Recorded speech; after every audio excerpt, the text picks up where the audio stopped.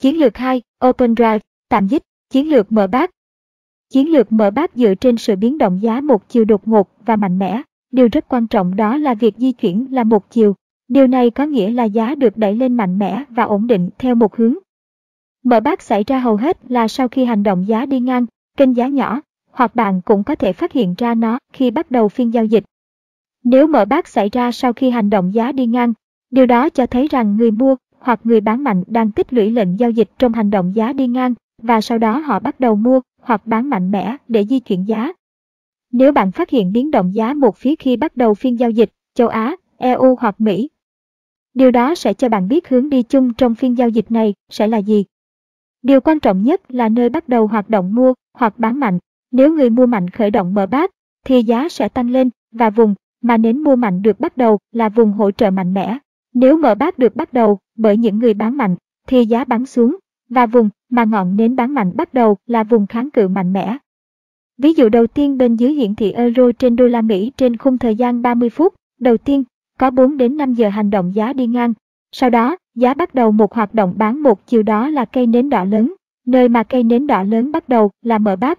Bạn cần đợi vài cây nến hình thành bên dưới mở bát để đảm bảo thị trường chấp nhận mức giá thấp hơn như là một vùng có giá trị hợp lý tạm thời.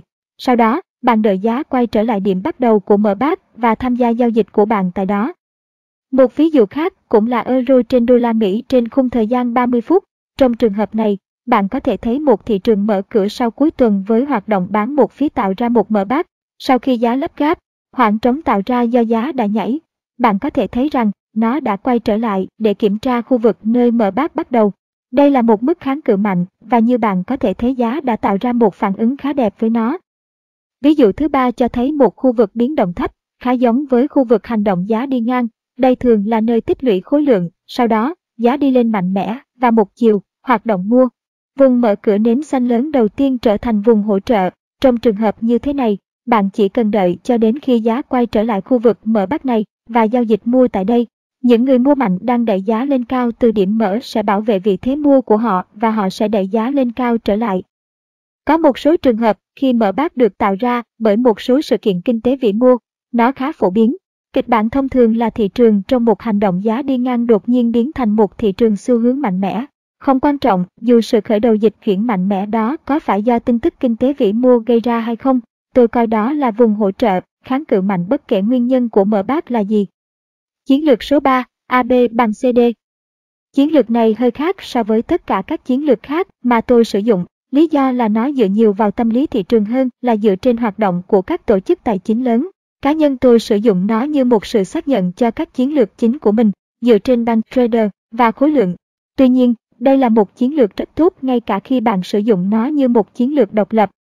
Ý tưởng chính đằng sau nó là thị trường di chuyển theo một loại sóng, các mức cao, thấp của các sóng, hoặc dao động sóng có tên, sóng A, B, C và D. Đại loại như khoảng cách từ A đến B là khoảng cách từ điểm xoay, swing point, thứ nhất đến điểm thứ hai. Sóng C được hình thành nếu có một sóng tri hụi ít nhất 50% đến khoảng cách từ AB. Tuy nhiên, giá không được vượt qua sóng A. Sóng D được hình thành cùng khoảng cách từ sóng C, cũng như sóng, là từ sóng B, do đó mâu này được gọi là AB bằng CD, chiều dài AB có cùng khoảng cách tiếp với chiều dài CD. Nếu đó là dấu hiệu tăng giá, bullish, AB bằng CD, thì bạn đặt lệnh buy tại D. Nếu đó là dấu hiệu giảm giá, bearish, AB bằng CD, thì bạn đặt lệnh sell tại D. Để hiểu rõ hơn, đây là ví dụ về sự tăng và giảm AB bằng CD. Bạn có thể giao dịch với các mô hình cơ bản này trên tất cả các khung thời gian. Tôi sử dụng trên các biểu đồ 30 phút, M30, hoặc 1 giờ, H1, biểu đồ 4 giờ, H4, biểu đồ hàng ngày, Daily D1, và biểu đồ hàng tuần, Weekly W1.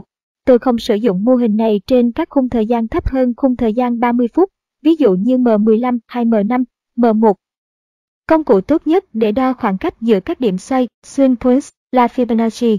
Đầu tiên, bạn đặt Fibonacci sao cho 0% ở A và 100% ở B. Sau đó, bạn chắc chắn rằng C là hơn 50% khoảng cách này. Sau đó, bạn di chuyển công cụ Fibo, không thay đổi khoảng cách đo, để 0% ở mức C. Mức Fibonacci 100% sẽ cho bạn biết điểm D ở đâu. Đây là nơi bạn sẽ vào lệnh của mình. Đây là cách bạn tìm điểm D trong 2 bước. Bước 1. Sử dụng Fibonacci cho các điểm swing point. để tạo điểm A và B và tìm điểm C dưới 50% trong trường hợp bearish AB bằng CD. Bước 2. Đặt tại điểm C mức 0%, không thay đổi khoảng cách giữa AB. Bằng cách này bạn sẽ tìm thấy được điểm D với mức Fibo 100%. Từ điểm D này chúng ta sẽ đặt một lệnh sell. Dưới đây là một vài ví dụ trade thực tế mô hình AB bằng CD. Bullish AB bằng CD, Euro trên đô la Mỹ, khung H1. Bearish AB bằng CD, Euro trên đô la Mỹ, khung H4.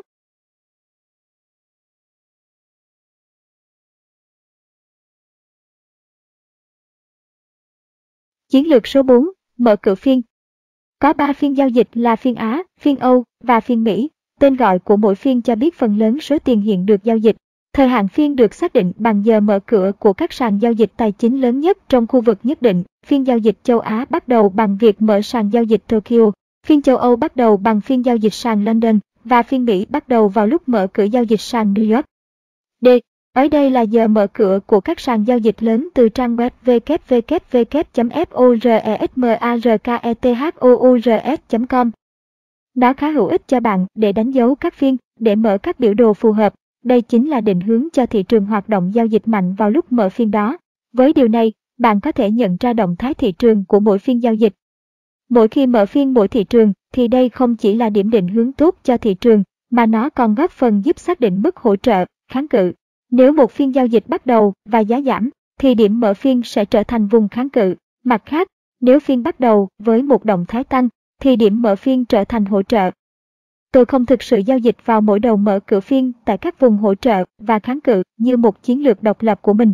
Nhưng đó là một bổ sung tuyệt vời và nó cũng là một xác nhận khác cho chiến lược ưa thích của tôi. Hãy nhớ rằng, càng nhiều điểm xác nhận cho các mức hỗ trợ, kháng cự, thì càng tốt. Hình dưới đây mô tả về khi phiên Mỹ mở cửa, phiên New York, New Open.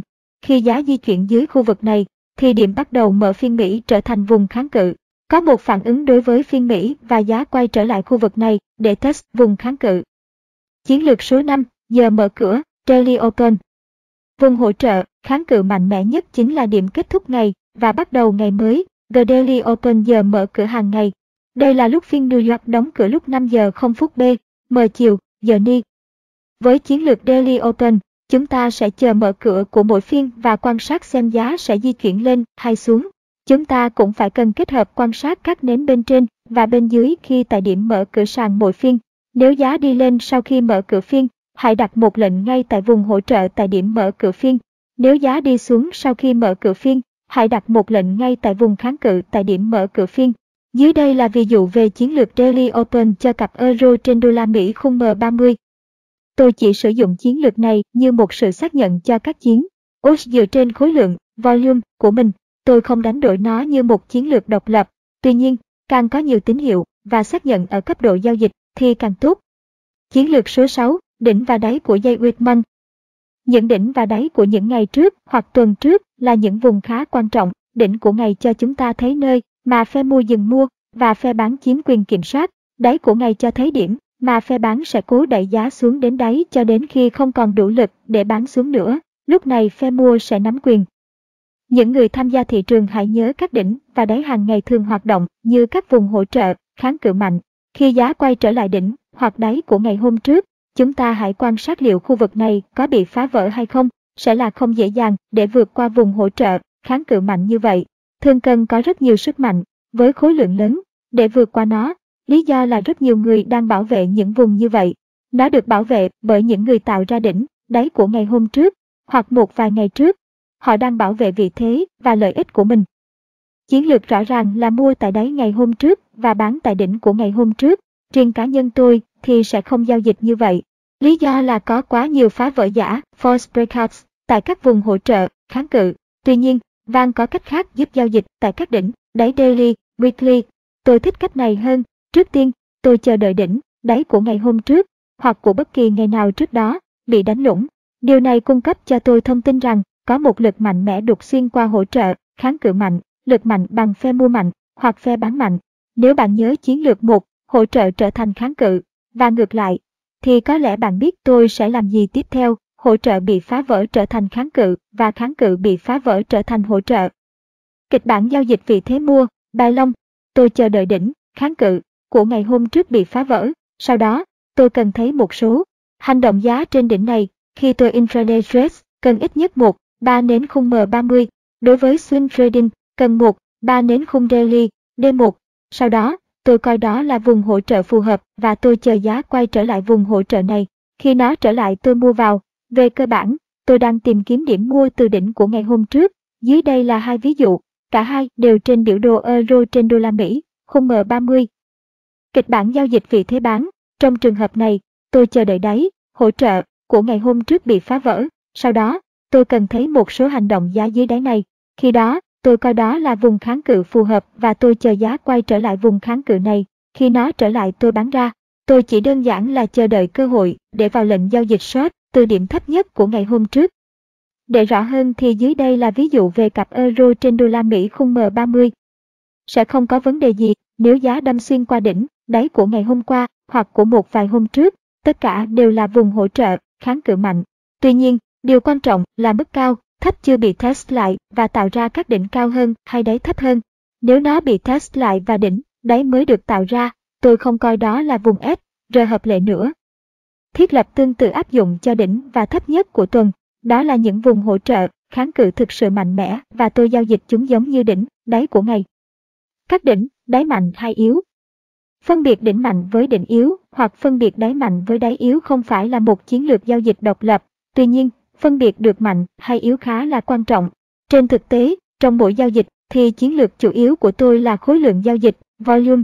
Tôi xem xét mức giá của mình có gần với đỉnh, đáy mạnh hay là yếu. Đây là tất cả những gì về nó. Đỉnh, đáy mạnh. Sự hình thành của các đỉnh, đáy có liên quan chặt chẽ với sự trỗi dậy của các phe mua, bán. Nến đơn giản nhất và được biết đến rộng rãi cho thấy sự mạnh lên của các phe chính là nến tinh bào. Có rất nhiều dạng nến giống tinh bào, nhưng anh không thực sự cần biết tên và định nghĩa của chúng. Điểm chung cho tất cả chúng là đuôi dài và đảo chiều nhanh. Đuôi dài có nghĩa là có một hoạt động phản ứng mạnh mẽ và tích cực. Đây chính xác là cách bạn phân biệt đỉnh, đáy mạnh với đỉnh, đáy yếu. Nếu giá rớt xuống đáy, và bạn có thể thấy sự từ chối mạnh mẽ và nhanh chóng của giá, theo sau là sự tăng giá mạnh mẽ, bạn đang nhìn thấy một cái đáy mạnh mẽ. Hãy xem một ví dụ về đáy mạnh. Nó không phải là một thanh tinh bar hay màu hình nến tương tự, chỉ cần có một khu vực với sự thay đổi hướng rõ ràng và nhanh chóng. Bạn có thể xem một ví dụ khác về sự mạnh mẽ ở đây, đỉnh mạnh trên biểu đồ 5 phút M5. Hãy nhớ rằng bạn đang tìm kiếm sự đẩy giá mạnh mẽ ở đỉnh, đáy mà không cần bất kỳ hình dạng nến cụ thể nào. Thay đổi mạnh mẽ của xu hướng là những điều quan trọng, không phải nến hình gì.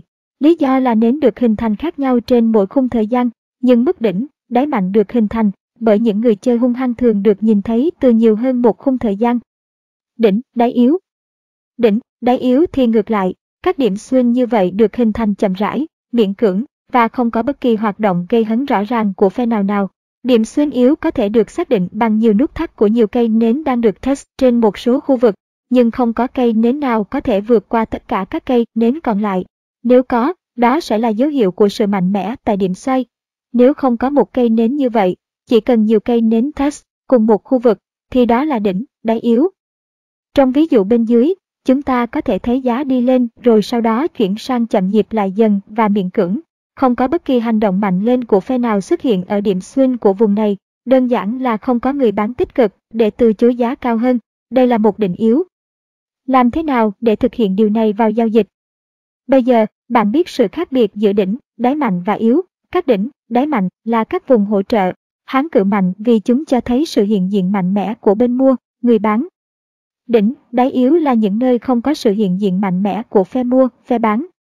Tôi không đề nghị bạn giao dịch mọi đỉnh, đáy mà bạn thấy. Tôi đề nghị rằng bạn nên biết về chúng trong giao dịch của mình và điều chỉnh chiến lược của mình phù hợp với các đỉnh, đáy được hình thành.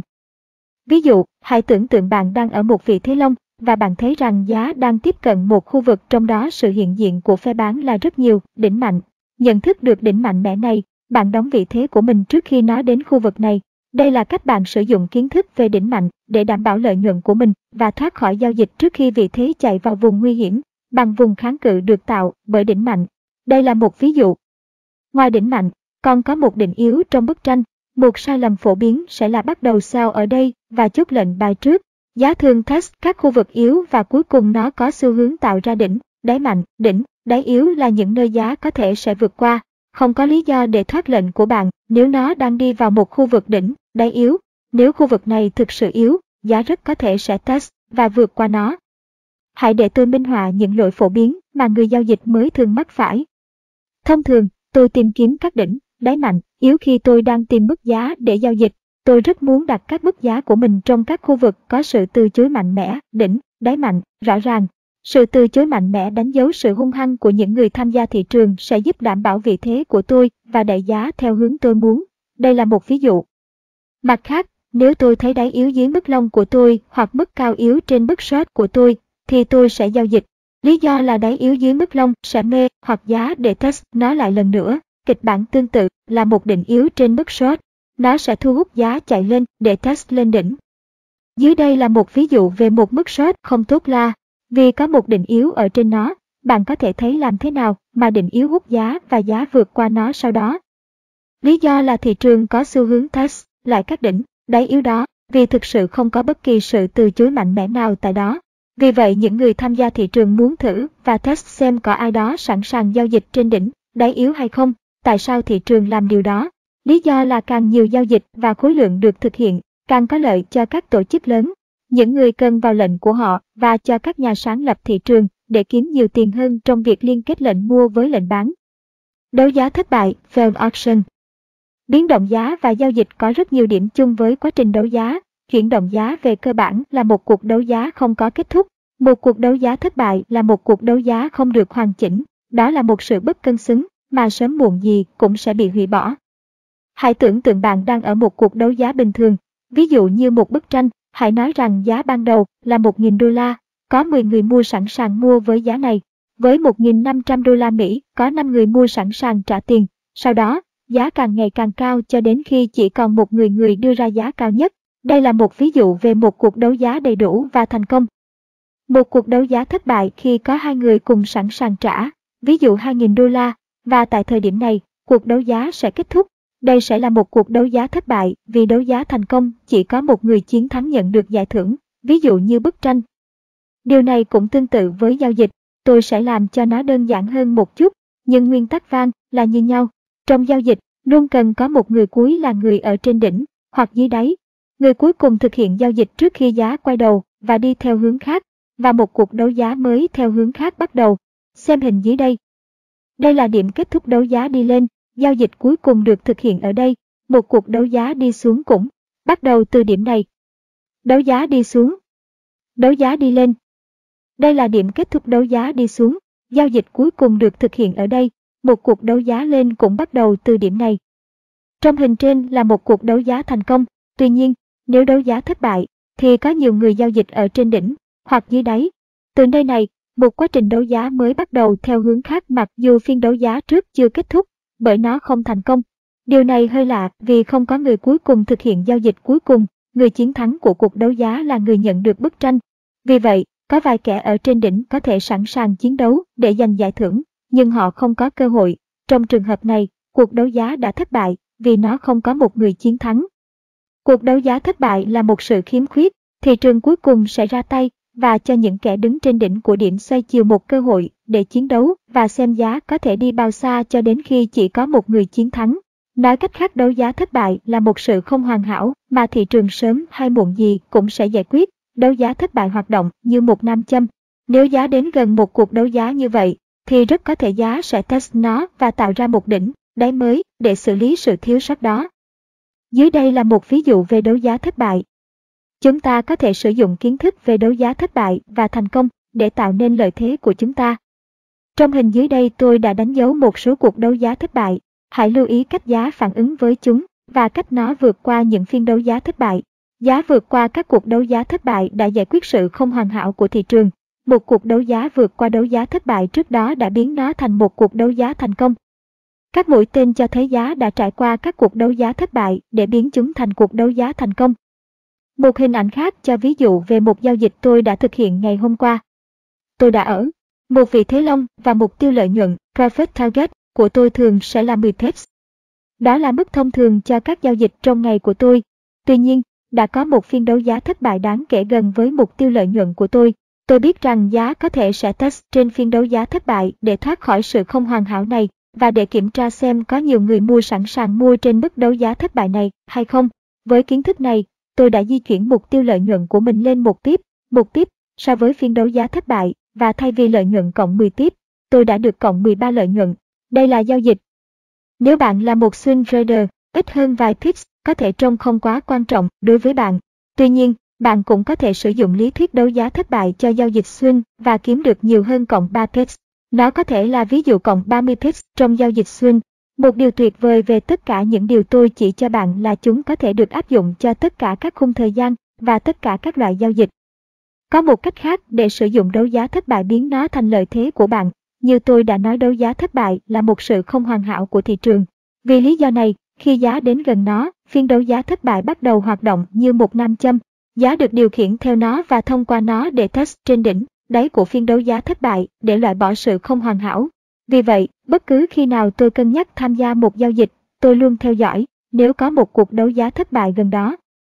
Nếu tôi muốn đặt lệnh long, thì tôi phải xem xét chắc rằng sẽ không thấy một cuộc đấu giá thất bại dưới mức long của tôi, bởi vì thị trường sẽ đẩy giá về phía đấu giá thất bại để test bên dưới nó.